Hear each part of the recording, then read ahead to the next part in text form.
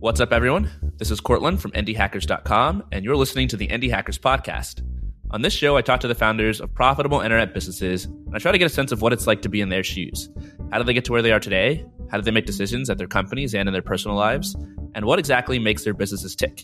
And the goal here, as always, so that the rest of us can learn from their examples and go on to build our own profitable internet businesses. Today, I am lucky to be talking to Evan You. Evan is a creator of a JavaScript framework called Vue.js, or sometimes just Vue. Vue is used by hundreds of thousands of programmers all over the world to help them build their apps and websites, and it's even in use at companies like Netflix and Facebook. So it's tremendously popular and influential, and I think my favorite thing about it is that it's essentially the brainchild of just one person, Evan You. So Evan, welcome, and thanks for joining me on the podcast. Thanks. So we've got a mix of people who listen to this podcast. A lot of them are programmers who know exactly what Vue is, and I'm sure some who don't. But there are also a lot of people listening who have no idea what Vue is. They don't know what a JavaScript framework is, or even what JavaScript is, or what open source is. So can you take a stab at maybe explaining what you're doing in a way that everybody can understand? JavaScript is a language, programming language, almost everyone used to build applications on the web. So if you're using Gmail, Gmail is built with JavaScript. And Gmail is an application inside the browser. It's pretty complex, and it has a lot of special logic, and it has to manage all these interfaces that you're seeing, buttons you're clicking on. So naturally, it becomes very complex when you try to build something like that instead of a simple website. And this is where frameworks come in. Frameworks are essentially abstractions and a set of libraries that help developers to build this kind of complex applications, make it easier for them to build such applications. And Vue.js is one of those frameworks. It is open source in the sense that we publish our source code completely free. Anybody can just use it whenever they want to, which means we don't charge any money for people using it. So that makes it kind of unique in the sense that we, as someone who works on it full time, I still need to find ways to monetize it, but just not directly sell it. I think most people listening into this would think that you're sort of the stereotypical programming whiz, that you're this professionally trained programmer who has a degree in computer science and you've been making apps since you were 6. But actually, none of that's true. What's the story behind how you learned to code? Right. My first contact with something close to programming is probably through Flash. I was playing with Flash in middle school when a cousin of mine showed it, and I was like, wow, this is cool. So I started with playing with Flash a lot. But at that time, the most common thing that I did was just copy pasting all these little scripts that I found on the internet into the things I was building. I didn't really understand any sort of serious programming patterns until later in college. I took one computer science class, which was Introduction to Programming with Java. And I actually didn't like it that much. I felt Java was pretty verbose, and it kind of made it very difficult for me to just directly jump from start to getting something on the screen. So I kept playing with Flash and actually bought a book on ActionScript 3 to teach myself how to make more use of programming concepts inside of Flash. And later on, I went to a master's program called Design Technology. It's a master's of fine arts program. So it taught you both a bit of programming and a lot more design stuff.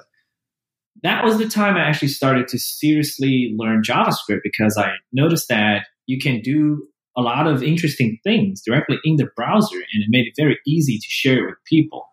So that's how I actually started to say, I want to learn programming properly so that I can build more complex and advanced stuff. What was driving you to learn all this stuff? I think most people, when they encounter that first sort of hurdle, when they take that programming class in college and it's not fun, they just quit there. Why did you keep programming? Was it something you loved doing, or was there something else that you wanted to achieve through programming? Sure. I think mostly I wanted to build things. I had this urge to create all the time, although the things I wanted to create kind of changed over time. Initially, I thought I was going to become a designer because I was designing some websites for friends. And then I started trying to build these websites myself because I couldn't find anyone to build it for me. And in that process, I kind of had to force myself to learn all the necessary little things, to learn how to deploy a website, learn how to properly use JavaScript, and actually how to manage the state in your application, which just gets into more complex territories over time. But mostly I'm self-taught just because I was trying to learn the necessary things that allows me to build the things I want to build. So you got an MFA, a Master of Fine Arts degree. I'm curious why you went that route instead of getting a traditional CS degree when you knew that you wanted to be a builder of things. You knew that there was this sort of golden path out there that would teach you what you needed to know. Right. The kind of things I wanted to build was always leaning more towards the creative side. The things that I looked like most was websites like FWA. I don't know if anyone know about it, but it's like Favorite Website Awards. It was mostly super flashy, super fancy, like heavy animation sites, Flash sites back in the days. And that's what got me into, say, I want to build things on the web. Although that kind of website is kind of, most of those websites are just one-off marketing sites. But a lot of them consisted of these really interesting interactive bits, like things you don't typically do in serious applications. And I was actually interested more in that area of stuff, which led me to study design and technology program, which is in fact very closely connected to this creative marketing side of things. But later on, it deviated a little bit because when I was building some kind of those experiments, I was trying to abstract all the reusable parts, which eventually turned into my little set of libraries. That kind of was the I guess, leading into what I did with Vue is essentially taking all those learnings and abstracting it into something called a framework. So let's talk about Vue. Say you're working on Vue, and the way you make money is primarily through donations on Patreon. So I can open up your Patreon page right now, and I see that you have 232 people who are donating a total of $16,547 to you every month. So you'll keep working on Vue. That's a lot of money to make on your own project. When you first set out to work on Vue, was it your goal to achieve something like this? Definitely not. When I first started working on Vue, it was completely an experiment. There were already other frameworks out there like Angular 1, and I think React came out actually earlier than Vue as well, but very few people knew about it back then. And when I started working on Vue, it was mostly an experiment saying, hey, there are these frameworks out there. How can I make my own? Because it looked fun. And there were also some very lower level technical stuff I wanted to try out in my own frameworks. That was the primary motivation when I started the project. But it kind of grew organically later on when more users started actually using it in their applications. And they told me they liked it. And I hear this over and over, and I was like, there must be something to it. There must be something in this little thing that I created, and I should probably spend some more time on it, try to make it better, see where the full potential is. And eventually it got big enough that I realized I could probably try to monetize it in some way. And Patreon seemed like the least, the way that requires least maintenance on, having to think about it, because I set it up, people donate money and they are charged automatically, so I don't need to worry too much about it, so that I can keep focusing on creating instead of just trying to think about monetizing it all the time. It's fascinating that you started this as a hobby with no real goal of making any money from it whatsoever, and yet it's resulted in this massive business win for yourself. I know a lot of people who start out on day one trying to make money and never get to that amount of revenue every month. Do you think that if it had been your goal for Vue to be a business from day one, if you had set out to make $10,000 or $20,000 a month, that you would have done things differently from the start?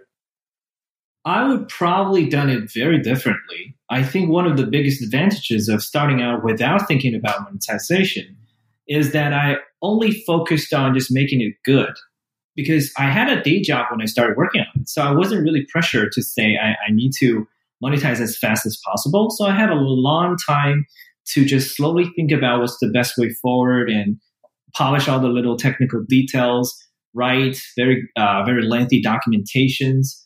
So all of these little things add up. And when I eventually wanted to work on it full time, it was already solid enough that people are willing to say this is something worthy of paying money for. Although they're not paying for it directly, these companies are saying like this is something with momentum, so we're willing to sponsor it. Let's walk through the beginning of your journey here. When you're working your day job, you've got, I suppose, free time on the side or maybe time at your day job to work on this. How did you decide that Vue was a thing that you wanted to build? And did you have ideas for other projects that were competing for your attention? Well, yeah, Vue was just one of many little experiments I had back then. Because when I started Vue, I was working at Google as a creative technologist. My job at Google involved very fast iterations on these interactive experiments, prototypes. I worked at a place called Google Creative Lab, where it's a very versatile team. We had programmers, creative technologists, designers, copywriters, just like purely creative strategists. And we keep cranking out these crazy little ideas all the time, and we had to have very fast turnaround time. So I had to, whenever we got some interesting idea coming in, I need to just like start on it, build something really quick. And in that process, I was also, whenever I had interesting little technical ideas, I would just build a little library, publish it on NPM, or just try to make a little open source project. It was kind of like a mini portfolio for a creative technologist. How quick is quick when you say you're iterating through these projects? Are you taking like weeks or months or days, or how long does it take you to get out one of these things? I think average is like 2 to 3 weeks per project. Okay, so you're going super quick. From start to finish. Wow. Yeah, because those projects are not like, we're not trying to ship a complete product to the users. It's more like we start from an idea, then we finish at something that's deliverable to a real product team where they can evaluate this and maybe iterate on top of it to make it a real product. So that's cool. You're at this big business, Google, but you're kind of getting almost startup practice where they're like, you need to iterate and build these things quickly. And so you're getting in the habit of launching things without wasting tons of time. Exactly. It was a really good experience, definitely. Was Vue one of these projects that you worked on for Google, or was it a project that you decided to work on for yourself while you were a creative technologist? That was completely for myself. We were doing a bunch of things. A few of those projects actually required something more like a proper UI framework. And a few of those projects actually used Angular 1. But the decision was made by some of my coworkers who introduced Angular 1 into those projects, which I happened to collaborate on. And I was using Angular, and there are bits of it that I liked, bits of it I didn't. And I felt like this feels really useful, and I could completely just like have something like this just for myself that I could use in my personal projects. And because creating myself allows me to just throw away the things I didn't like about Angular. And also it was a good practice. I was curious. As a technologist, I was curious how it was done. And I wanted to just find out whether I could do it. It started as a really, really simple experiment, proof of concept almost. And it actually sat in my drawer for a good 6 months before I decided to open source it. You mentioned that you guys were using Angular, which is another one of these front-end JavaScript frameworks just like Vue. And it was actually created at Google. So I can only imagine that every team at Google was also using Angular. And also around the same time, there was React, which you talked about earlier, another front-end JavaScript framework created by Facebook. And both of these companies, Google and Facebook, are known for having some of the best programming talent in the world. I think that would be enough to stop most people in their tracks and discourage them from ever going on to build their own JavaScript framework. Why didn't that stop you? When it began, I think I didn't really think about competing with them. That was a blessing because I didn't have to pressure myself about, these bigger libraries can do these things, but mine can't. These bigger libraries had these backing, but I don't. I didn't have to think about it because I wasn't trying to compete with them. So I just focused on making the library itself good enough that I would feel like technically it would be on the same level. And then naturally some people discovered that, hey, there's this independent thing, but it's as good in some way.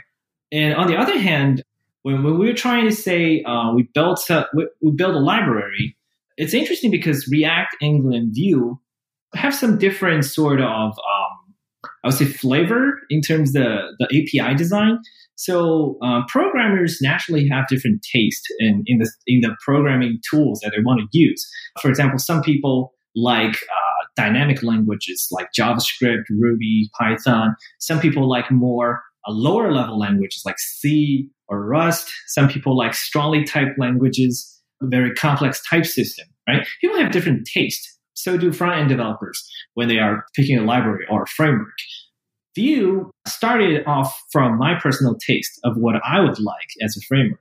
And I think that happened to coincide with a lot of other developers' taste, which allowed it to sort of naturally attract developers that had a similar mindset with me. And I think there are a lot of front-end developers, especially in these creative agencies, little companies, small business, small teams, compared those with, say, a huge enterprise, huge corporation. They actually have very different development models and mindset, team setup, and also their own technical backgrounds, right? It's very diverse. So if you kind of capture the group of developers that there is this I would say a market fit that's unique to Vue, which I didn't realize when I started. But looking back, I think that's what actually made Vue succeed naturally over time. Yeah, that's really fascinating that you sort of built this perfect, like I want to say niche product that appealed to a very small subset of programmers. Maybe not that small after all, now that Vue's huge. But at the time you didn't know that you were doing that. But you said that you were focused on making Vue good. What did good mean to you in the absence of a target audience? Good means it provides a good development experience, right? Because I am a developer myself. So before I built Vue, I was a consumer of such libraries and frameworks. And when I'm building apps, I would come up with a list of things that I like and don't like about these tools that I was using. So when I built Vue, I try to hit all the boxes that I like about those previous tools, right? Like when I use the library, I'm like, oh, wow, this is a cool idea. If I were to build a framework myself, I would definitely do this.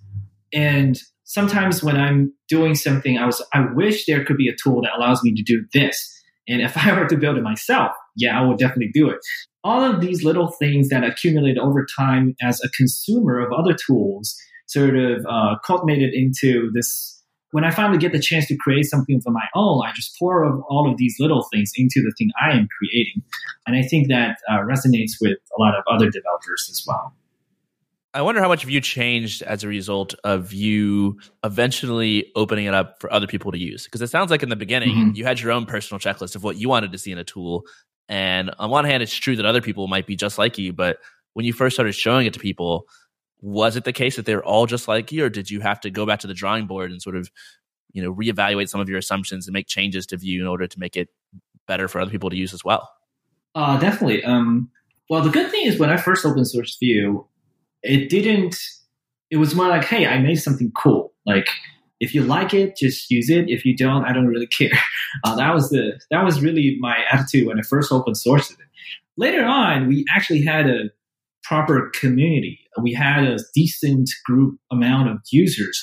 And when we were, say, trying to do the 1.0 release, and 1.0 is something special when you're releasing a software because there is this convention called semantic versioning, which means once you release a major version, you're not supposed to make any breaking changes until the next major version.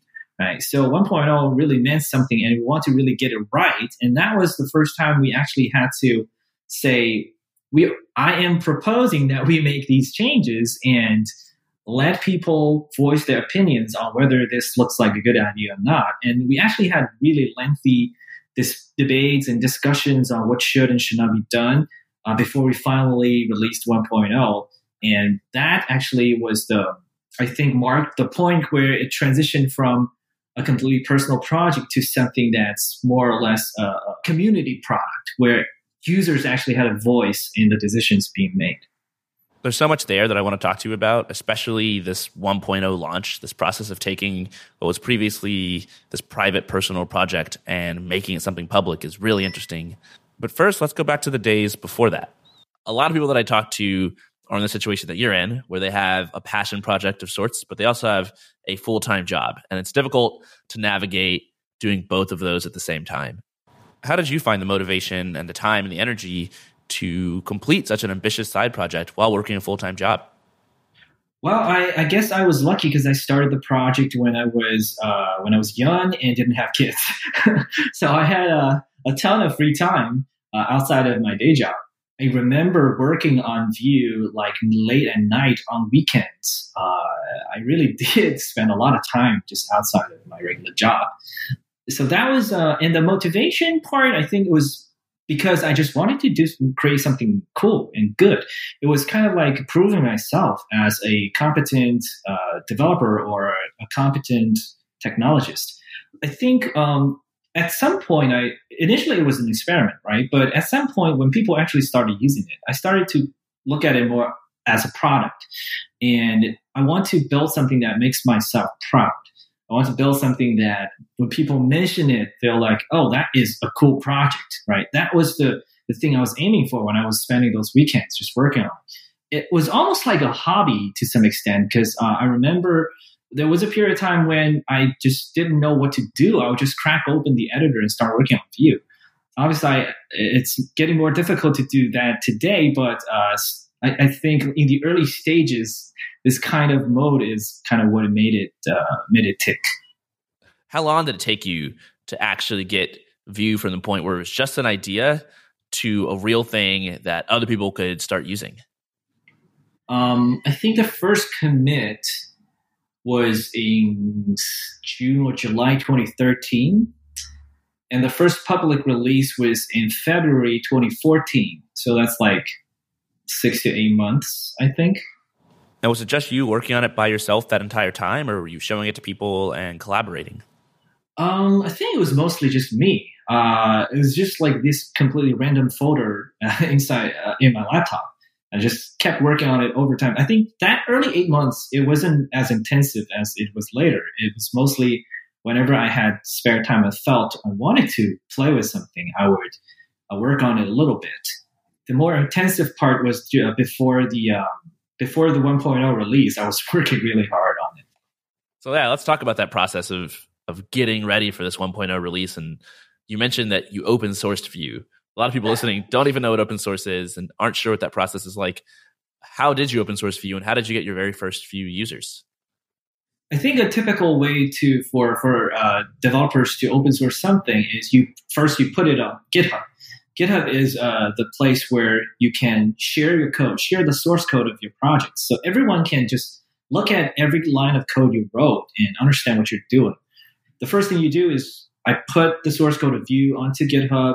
You want to make sure that the repository is actually public so everyone can see it. Then I posted a link to Hacker News, which is kind of the place where a lot of developers actually show off the new cool stuff they built on. It's kind of like Product Hunt, but only for hackers, right? I also submitted to some of the blogs back then. There were a few blogs that just like showcase new JavaScript projects every week. The one that got the most attention was the Hacker News post, where I think I got 200-ish upvotes. It got upvoted to the front page, which is actually quite difficult for something that's completely new, because Hacker News has some really weird algorithm in determining whether your post can stay on the front page. You have to say get really anonymous upvote, decentralized upvotes. Basically, if they detect anything you're trying to say, ask a bunch of friends to upvote your post, they'll actually deprioritize it. But somehow the post got upvoted and stayed on the front page for quite a few hours. So that drew the first batch of traffic. I think that was how I got the first group of users. They discovered it on Hacker News. I didn't know that you launched on Hacker News. I also launched Indie Hackers on Hacker News a couple of years after you launched Vue. But I'm reading this Hacker News thread right now, and it's funny looking at the comments. One person said, I do very little front-end development, but I really like this. Mm-hmm. It seems much more lightweight than Angular or Ember, but similarly powerful. How much were you learning from finally revealing what you were working on to the world and seeing feedback like this? I actually wrote a blog post about it. It's on my blog called First Week of Launching Vue.js. I actually did a little postmortem where I summarized the things I did. I submitted to Hacker News, Reddit, Acco.js, Daily.js. These are just these sub-communities that focused on JavaScript, and took a look at the visit stats and all that. I think the takeaway was that you kind of have to think about it as a product more than just a technical library, because when people try to evaluate a technical solution, they not only look at the code and what it achieves, they also look at your overall presentation. Did you have a good README that explains what problems you're trying to solve and how you can compare with other similar solutions. They also read your code to evaluate whether it's solid enough. A lot of these little details would add together when you launch in something that is open source. Let's talk about this process of growing an open source JavaScript framework. Open source is fascinating in that I can't readily think of an analogous phenomenon in any other industry where the people will toil and sweat and work and then put all of the results of their work online free for everybody else to use and copy whenever they want. What are some of the strategies you've used and the challenges you've overcome to succeed in a space like this? So there are several different types. There are many different types of open source projects, actually. But if you think about companies that's built on top of open source, there are quite a few examples like Red Hat, which was acquired for billions of dollars. It's built on top of adding services on top of Linux, which is pretty much free. And then there are MongoDB or Oracle, which all of these huge corporations actually started on building on top of open source libraries. But here Vue is probably like, compared to them, it's completely different scale. At a different scale, Vue is a completely independent open source project that started out as a hobby project. And something I think that would be along the lines of Vue would be things like Laravel. But if you take a look back, like Linux actually started out as a one-man project as well. So I think there are two parts of this. The first is you need to have someone who is passionate enough about it to invest their own time into it in the beginning. And then when it gets momentum, it gets big enough, then there could be potentially some business opportunities. You would build actually a traditional business around it. But in many more cases, most of the time, these individual open source projects would fall in the chasm where it's big enough that it has a consistent group of users with enough demand. However, it's not big enough to be properly monetized in order to support its maintainers to work on it full time. I think that's actually the most difficult thing for open source projects to get over with. I call it the chasm. You're big enough that it takes up so much of your time, but it's not big enough that it would pay you to work on it full time. How did you know that you weren't in that chasm? And at what point did you come to that realization that, oh, I can make money from this and actually quit my job? I actually wasn't even sure when I quit my job.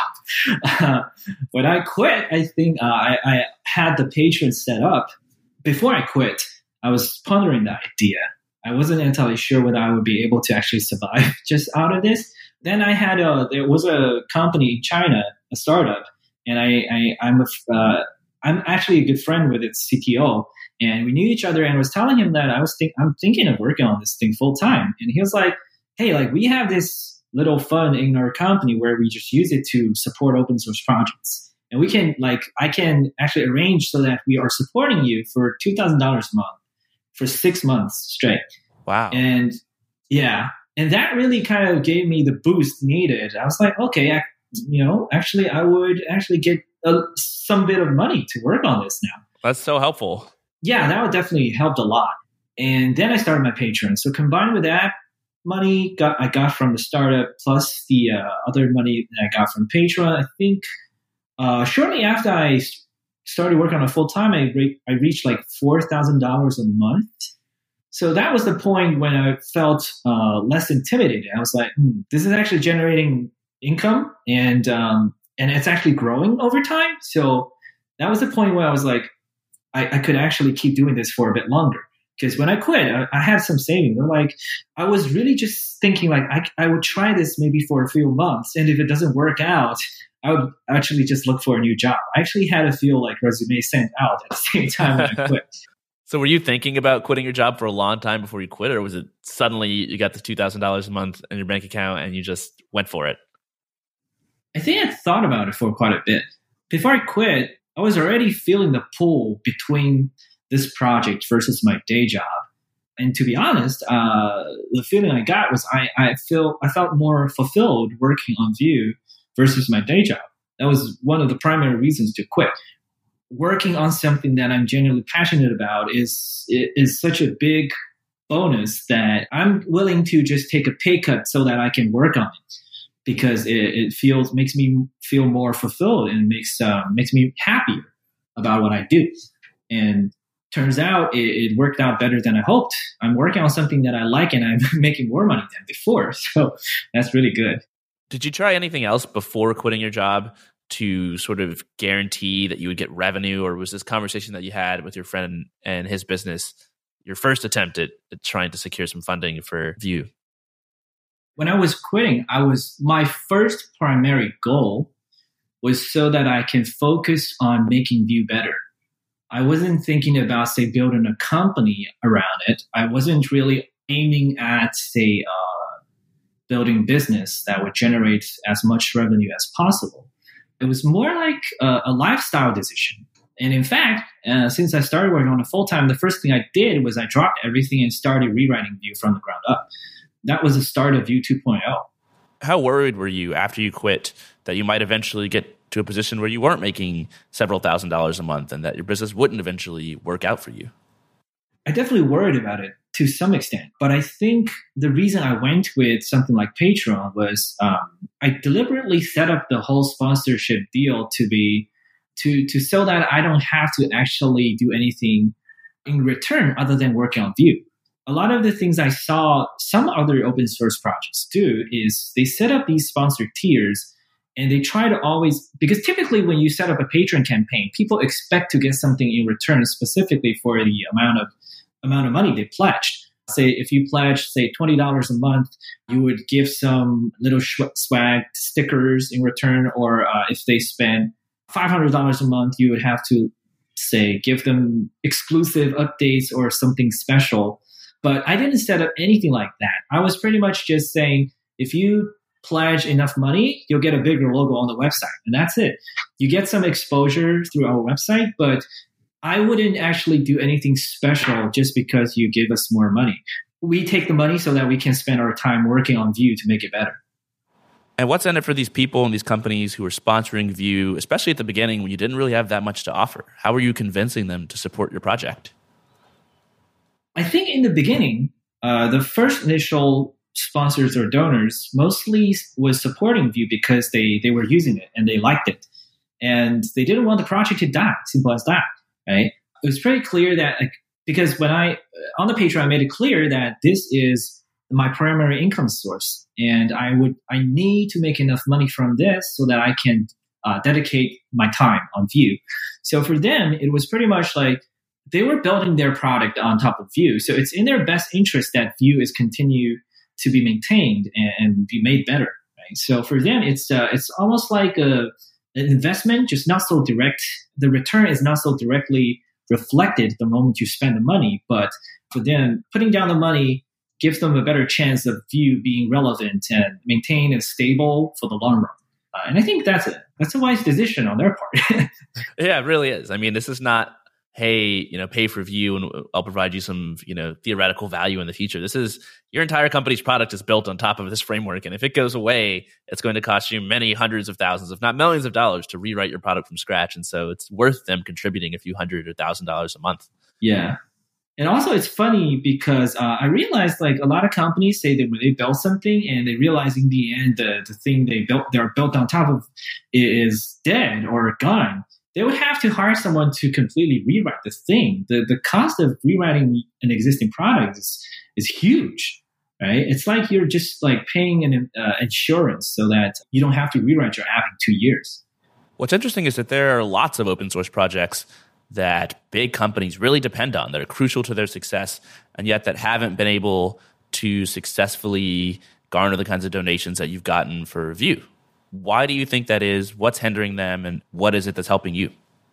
I think there are two aspects of this. The first is the type of projects we're seeing. Vue is, as a front-end framework, it interacts very directly with the developers using it. Say if a company is building a product using Vue, their developers interact with Vue almost every single day. Almost for all the code they write, they are interacting with Vue's API. They're reading Vue's documentation on a daily basis.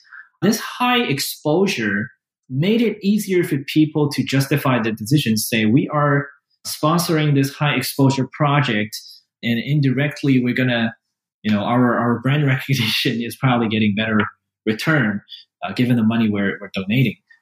I think that's part of it. If you were to look at a project like Babbel, which is also mostly maintained by volunteers, actually the only person working on it full time I know is Henry Zhu, who I actually talk with a lot, and he's actually having quite a bit of hard time trying to secure enough funding for him to work on it full time. But Babbel is huge as well.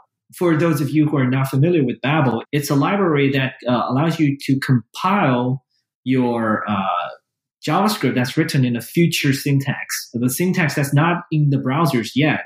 Babbel can help you compile those into JavaScript that works in the browsers today. So it's a very important project in the JavaScript ecosystem used by millions of people. Yeah, I use it for indie hackers. Yeah, yet it's very difficult for it to say monetize in the way that Vue does because it's so invisible in your infrastructure. You set it up once and you're pretty much done with it. So this makes it more difficult for these businesses to say, this is something we want to get associated with as a sponsor. Because sponsorship is naturally, the name entails that these sponsors want exposure through the partnership. This model works best when you have a project that has a very high exposure and interaction ratio with the developers. It's interesting. You've got all this competition that almost helps you in that developers are so vocal about what their favorite front-end JavaScript framework is. People like to say that they're a fan of Vue or a fan of React or Ember or something, and it's like they just talk about it a ton. Or something like Babbel is just sort of invisibly hums along in the background and it does its job well, but like I don't know very many Babbel fans. It's like, what else is there to be a fan of instead of Babbel? Yeah, it's almost like I think. It's funny because the frameworks competition, sometimes it turns into more like a sport fanship kind of thing. Exactly. Where people are just like, I like this versus that. I personally don't mind a little fun and such when you're comparing frameworks. But the thing I'm less fond of is some people like to compare it as a war metaphor where like we're just like trying to kill each other. I don't think it's the case. It's most of the time it's these different frameworks actually exist to kind of cater to slightly different tastes and needs for developers in different situations. But this kind of friendly competition, I would say, actually does help in terms of exposure. There's got to be 1,000 articles written online about Vue.js versus React versus Ember versus Angular, et cetera. You mentioned earlier that open source businesses are different. And that different businesses have to have different business models. Different projects have to have different ways that they try to grow if they want to succeed and make money. I talked to Mike Parham, for example, of Sidekick. And Sidekick is an open source project that does live sort of invisibly in the background. You set it up once and then it kind of works. And yet he's able to monetize it and also make I think he's making something like $1 million a year, something crazy off of it. And what he's doing is, I think, charging money for special features and for customer support. My question for you is, how do you look at something like that and reconcile with what you're doing with Vue? Why did you decide to go the donations route rather than doing something where you're charging customers directly for extra customer support or extra features? There's a few different ways you can monetize open source. And one of the easiest thing that people can think about is like you charge money for support. Some companies are using my project, and if they want to get specialized support, they give me money and I help with them. I thought about this when I was first setting out, but I realized this is actually nothing different from, say, just doing consulting full time. I essentially have to trade my time for money. And if I do that, in order to earn more money, I'm actually cutting my hours that I can work to be spent on Vue itself. So I realized that very early on that this wouldn't work for me. And this is not the thing I want. And another type of open source is you would have a freemium version, essentially what Sidekick is doing. You have this open source community edition, which is completely free, but you charge money for some additional features, which I realize doesn't really make sense for something like Vue, because what Vue excels at is we have this enormous reach. We want to lower the barrier, want to make front-end programming accessible to as many developers as possible. Charging for like premium features just goes completely against what Vue is made for. So that didn't really work for us either. So plus, donation is probably the least kind of the most worry-free way of income generation, because it's almost passive to some extent. although I definitely need to keep working on Vue, but that's what I enjoy doing, right? So for me, I don't need to do too much additional work in making sure these everyone pays money on time, for example. That's handled by Patreon for me. That's why they take a cut. And if they can do that for me, then I can focus more time on just working on the things I want to work on. Another aspect of this is because Vue is a front-end library. Most of the time, it's really hard to charge licensing for some people for libraries that people just use in the front end, especially when you have competitions like React and Angular, which are completely free, right? So the existence of React and Angular pretty much means that it's impossible to charge a license fee and compete with them at the same time. You would have to be orders of magnitude better in every way for people to justify that position. Yeah, that's a really good point. We discussed the advantages of competition, but one of the disadvantages is that they kind of affect the price point. And while your competitors are free, then you have to be free yourself. But I also really like what you said earlier, which is that your business model is a reflection of the way that you want to live your life. This is your project that you created from the ground up. Why would you structure it in such a way where you end up having to do support work or consulting when that's not how you want to live your life? Yeah, I think that was the point. Because like Indie Hackers is all about people doing these little ventures where it has a strong correlation to the lifestyle you want, right? And I think I actually read the 4 Hours Work Week by Tim Ferriss, which kind of was a pretty influential book on me because I realized like I was doing the day job and working on something that I really wanted to work on in my spare time, and I wasn't really happy because it's taking up all my free time. And I realized if this thing I'm so passionate about, I work on it and I can make money from it, I'm getting such a huge bonus in quality of life. I would get all these, the time I would usually spend on my day job that I can actually spend with family and do the other things in life that I want to enjoy. So that was really, really important revelation for me. Yeah, you're basically living the dream and maximizing your freedom as a person to do whatever it is that you want. Let me ask you about Patreon. So Patreon allows people to make donations in sort of a recurring fashion. So you mentioned like you don't have to reach out to these sponsors every month to make sure they're going to pay. They just automatically get charged. Patreon takes a cut and you don't have to worry about it. So that recurring part is all taken care of. But how did you get people to become sponsors in the first place? How much are you doing sales and how much are you just letting people sort of trickle in on their own? Believe it or not, it's completely organic. I do put links to the Patreon page on our website. There is a section on Vue's website called Support Vue's Development. And when they go to that website, they will see obviously, they will see a list of existing patrons who send in the logos. So they see a wall of logos and they're like, hey, cool, we want to get our logos on there. So what can we do?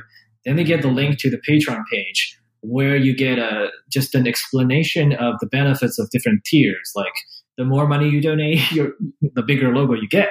And that's pretty much it. So I don't actually do active reach out to any companies. I think all the patrons currently on our website is entirely organically generated. That's amazing. And that's really a testament to just how popular and well-known Vue is. It's not something that could happen otherwise. Yeah. There's this maxim that often gets repeated in the startup world that the only thing that matters is your product. As long as you build the best product, then it doesn't matter if you suck at sales. It doesn't matter if you neglect marketing. It doesn't matter if you don't find any distribution channels. Your product is still going to win.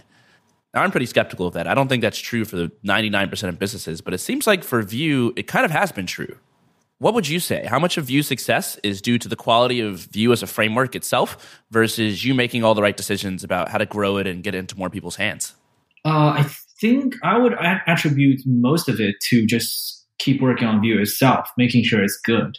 So far, I try to spend as much time working on Vue itself compared to the time I actually need to manage things. And in fact, I think I spend very, very little time trying to actively increase the Patreon base or reach out to sponsors. I don't actually do that because most of the time I feel like if you make the base big enough, then these people who are interested in sponsoring naturally tickle in.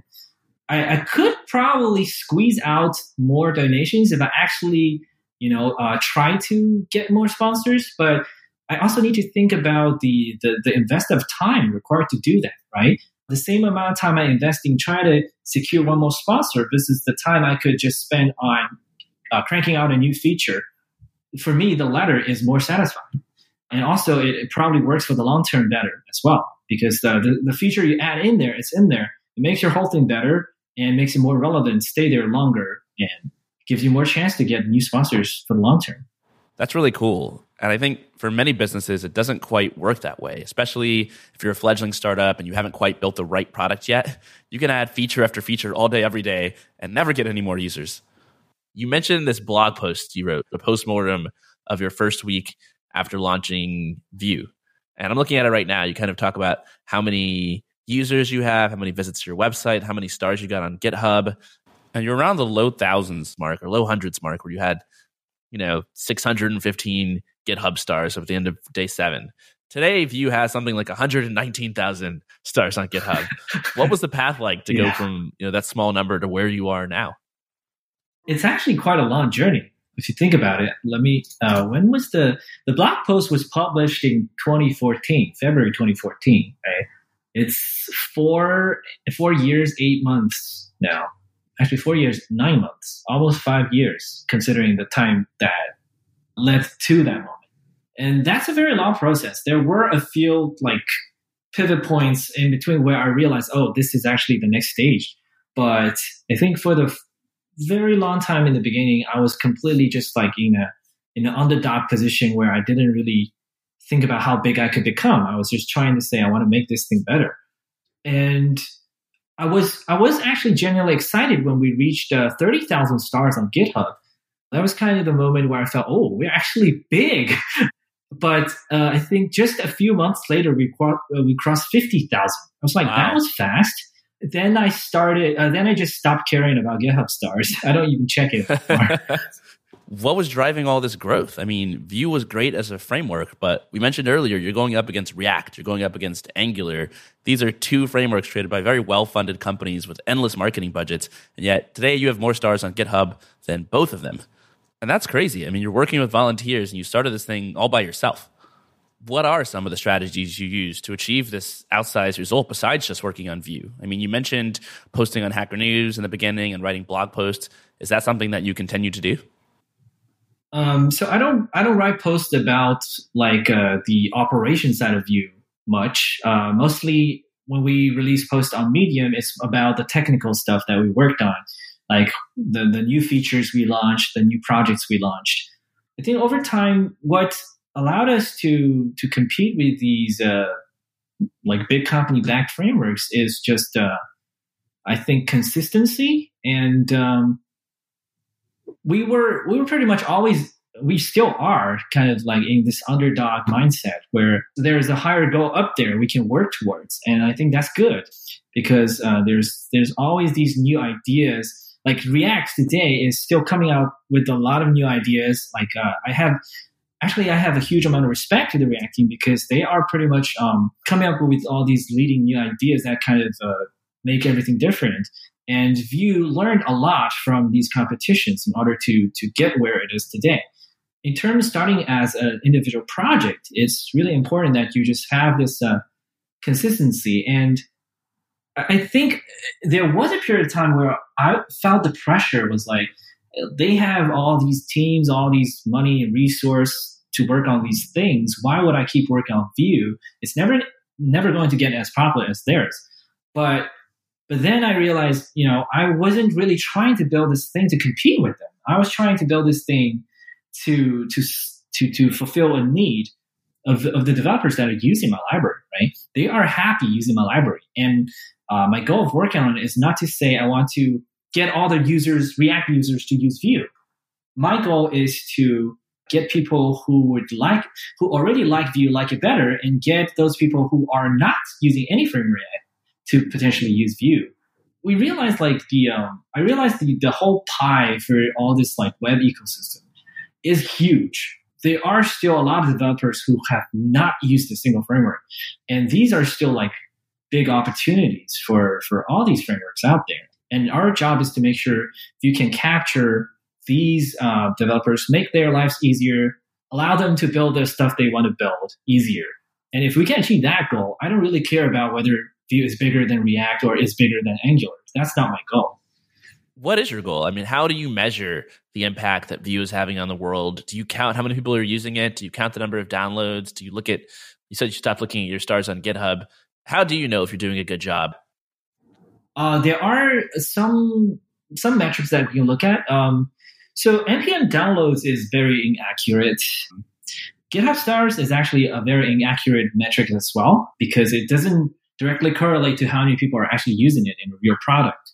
It's more like an expressive interest. People who may not even have used it, they will start it so that one day they will come back and look at it. So the more relevant metrics that I look at personally is the amount of people using our developer tools extension. It's a Chrome extension that you install in Chrome. And when you develop a Vue application, you can use that extension to debug your application. So this is a tool. If you are using this tool, it likely means you're actually using Vue to build real stuff.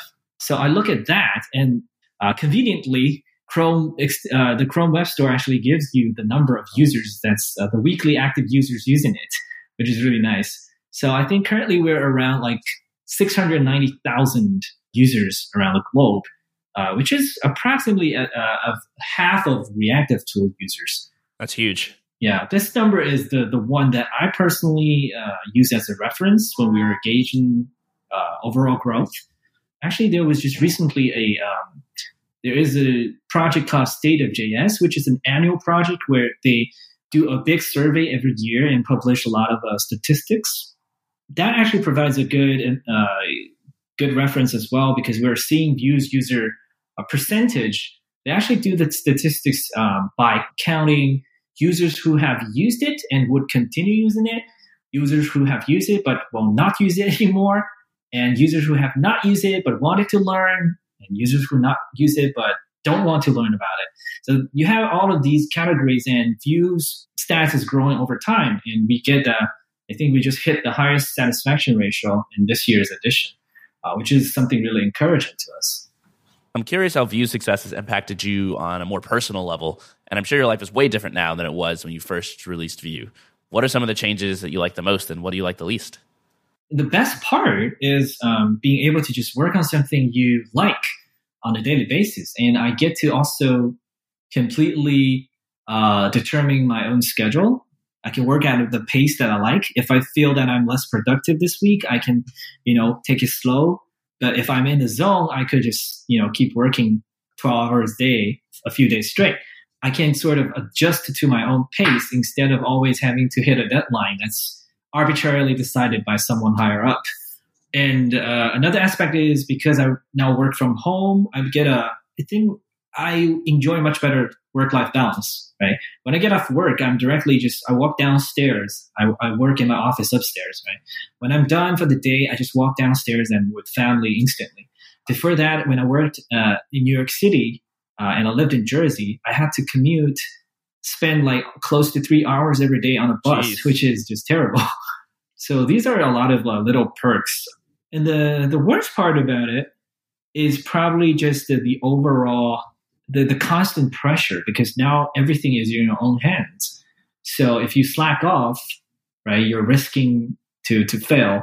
Whereas in the big company, you feel a bit more comfortable, just like, this company is too big to fail. I can just, work slowly and not really worry too much. But when you're working for yourself, this is just like any indie developer would have to have this constant pressure of just want to make sure you're doing enough work.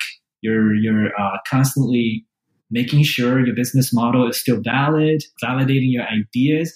Think about how your product will stand in the next 3 to 4 years. You just have to constantly be thinking about all these things all the time. Yeah, exactly. It's like all the weight is on your shoulders, and there's really no excuse if it doesn't work out. There's nobody else to blame. It's just you. Yeah, exactly. So a lot of people listening in are perhaps developers who are considering getting into open source and building a project that they can somehow monetize, or maybe building a tool for other developers to use. What's your advice for somebody just starting out in this position, and what mistakes should they avoid making? So when I built Vue, I didn't really think about monetization. But if you are building something with the goal of monetization from day one, I'm not saying that it doesn't work. It definitely could work. It's just that the monetization model that you have in mind must have a good fit with the product that you're building, right? With the software you're building. As I discussed before, things like Sidekick naturally fits better with a freemium model because it's a server-side component, which these companies, it is easy to build for when you have something running on their servers. Whereas a front-end framework like Vue is a bit harder to do in that mode. But due to Vue's high exposure, we can go the sort of a crowdsourced sponsorship route, which doesn't necessarily work for a server-side project. Right? So you need to sort of find these. It's best if you have a close reference project that you can sort of model after. But a lot of times it also takes a bit of trial and error. So there's definitely risk involved when you say you want to start out from day one and do it open source. So in fact, if your goal is to say have a successful business, I would treat it as a product first and consider open source as something that complements your strategy instead of say, I want to do open source and make money at the same time. That's really great advice. And I think it's advice that could be applied more broadly to pretty much anyone building a business. There is no one single playbook that's going to tell you exactly how you should monetize for your product. It really depends on what you're building, and all of these different pieces of your business are connected. So you really have to think about, what am I building? Who's my audience? When you're deciding how much you're going to charge and what your business model is going to be. Anyway, thank you, Evan, so much for coming on the podcast. I wish I could have you for longer. Can you tell people listening where they can go to learn more about you and Vue and the things that you're up to? Sure. So I don't actually update my personal website anymore, but you can follow me on Twitter. My handle is You Yuxi. That's the spelling of my Chinese name, Youyuxi. And Vue.js, our website is at vuejs.org. That's where our documentation and all the information. If your company is interested in sponsoring us, please do. All right. Thanks again, Evan. Thank you.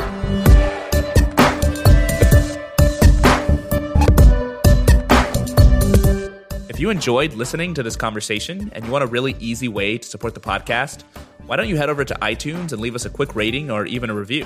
If you're looking for an easy way to get there, just go to ndhackers.com/review, and that should open up iTunes on your computer. I read pretty much all the reviews that you guys leave over there, and it really helps other people to discover the show, so your support is very much appreciated.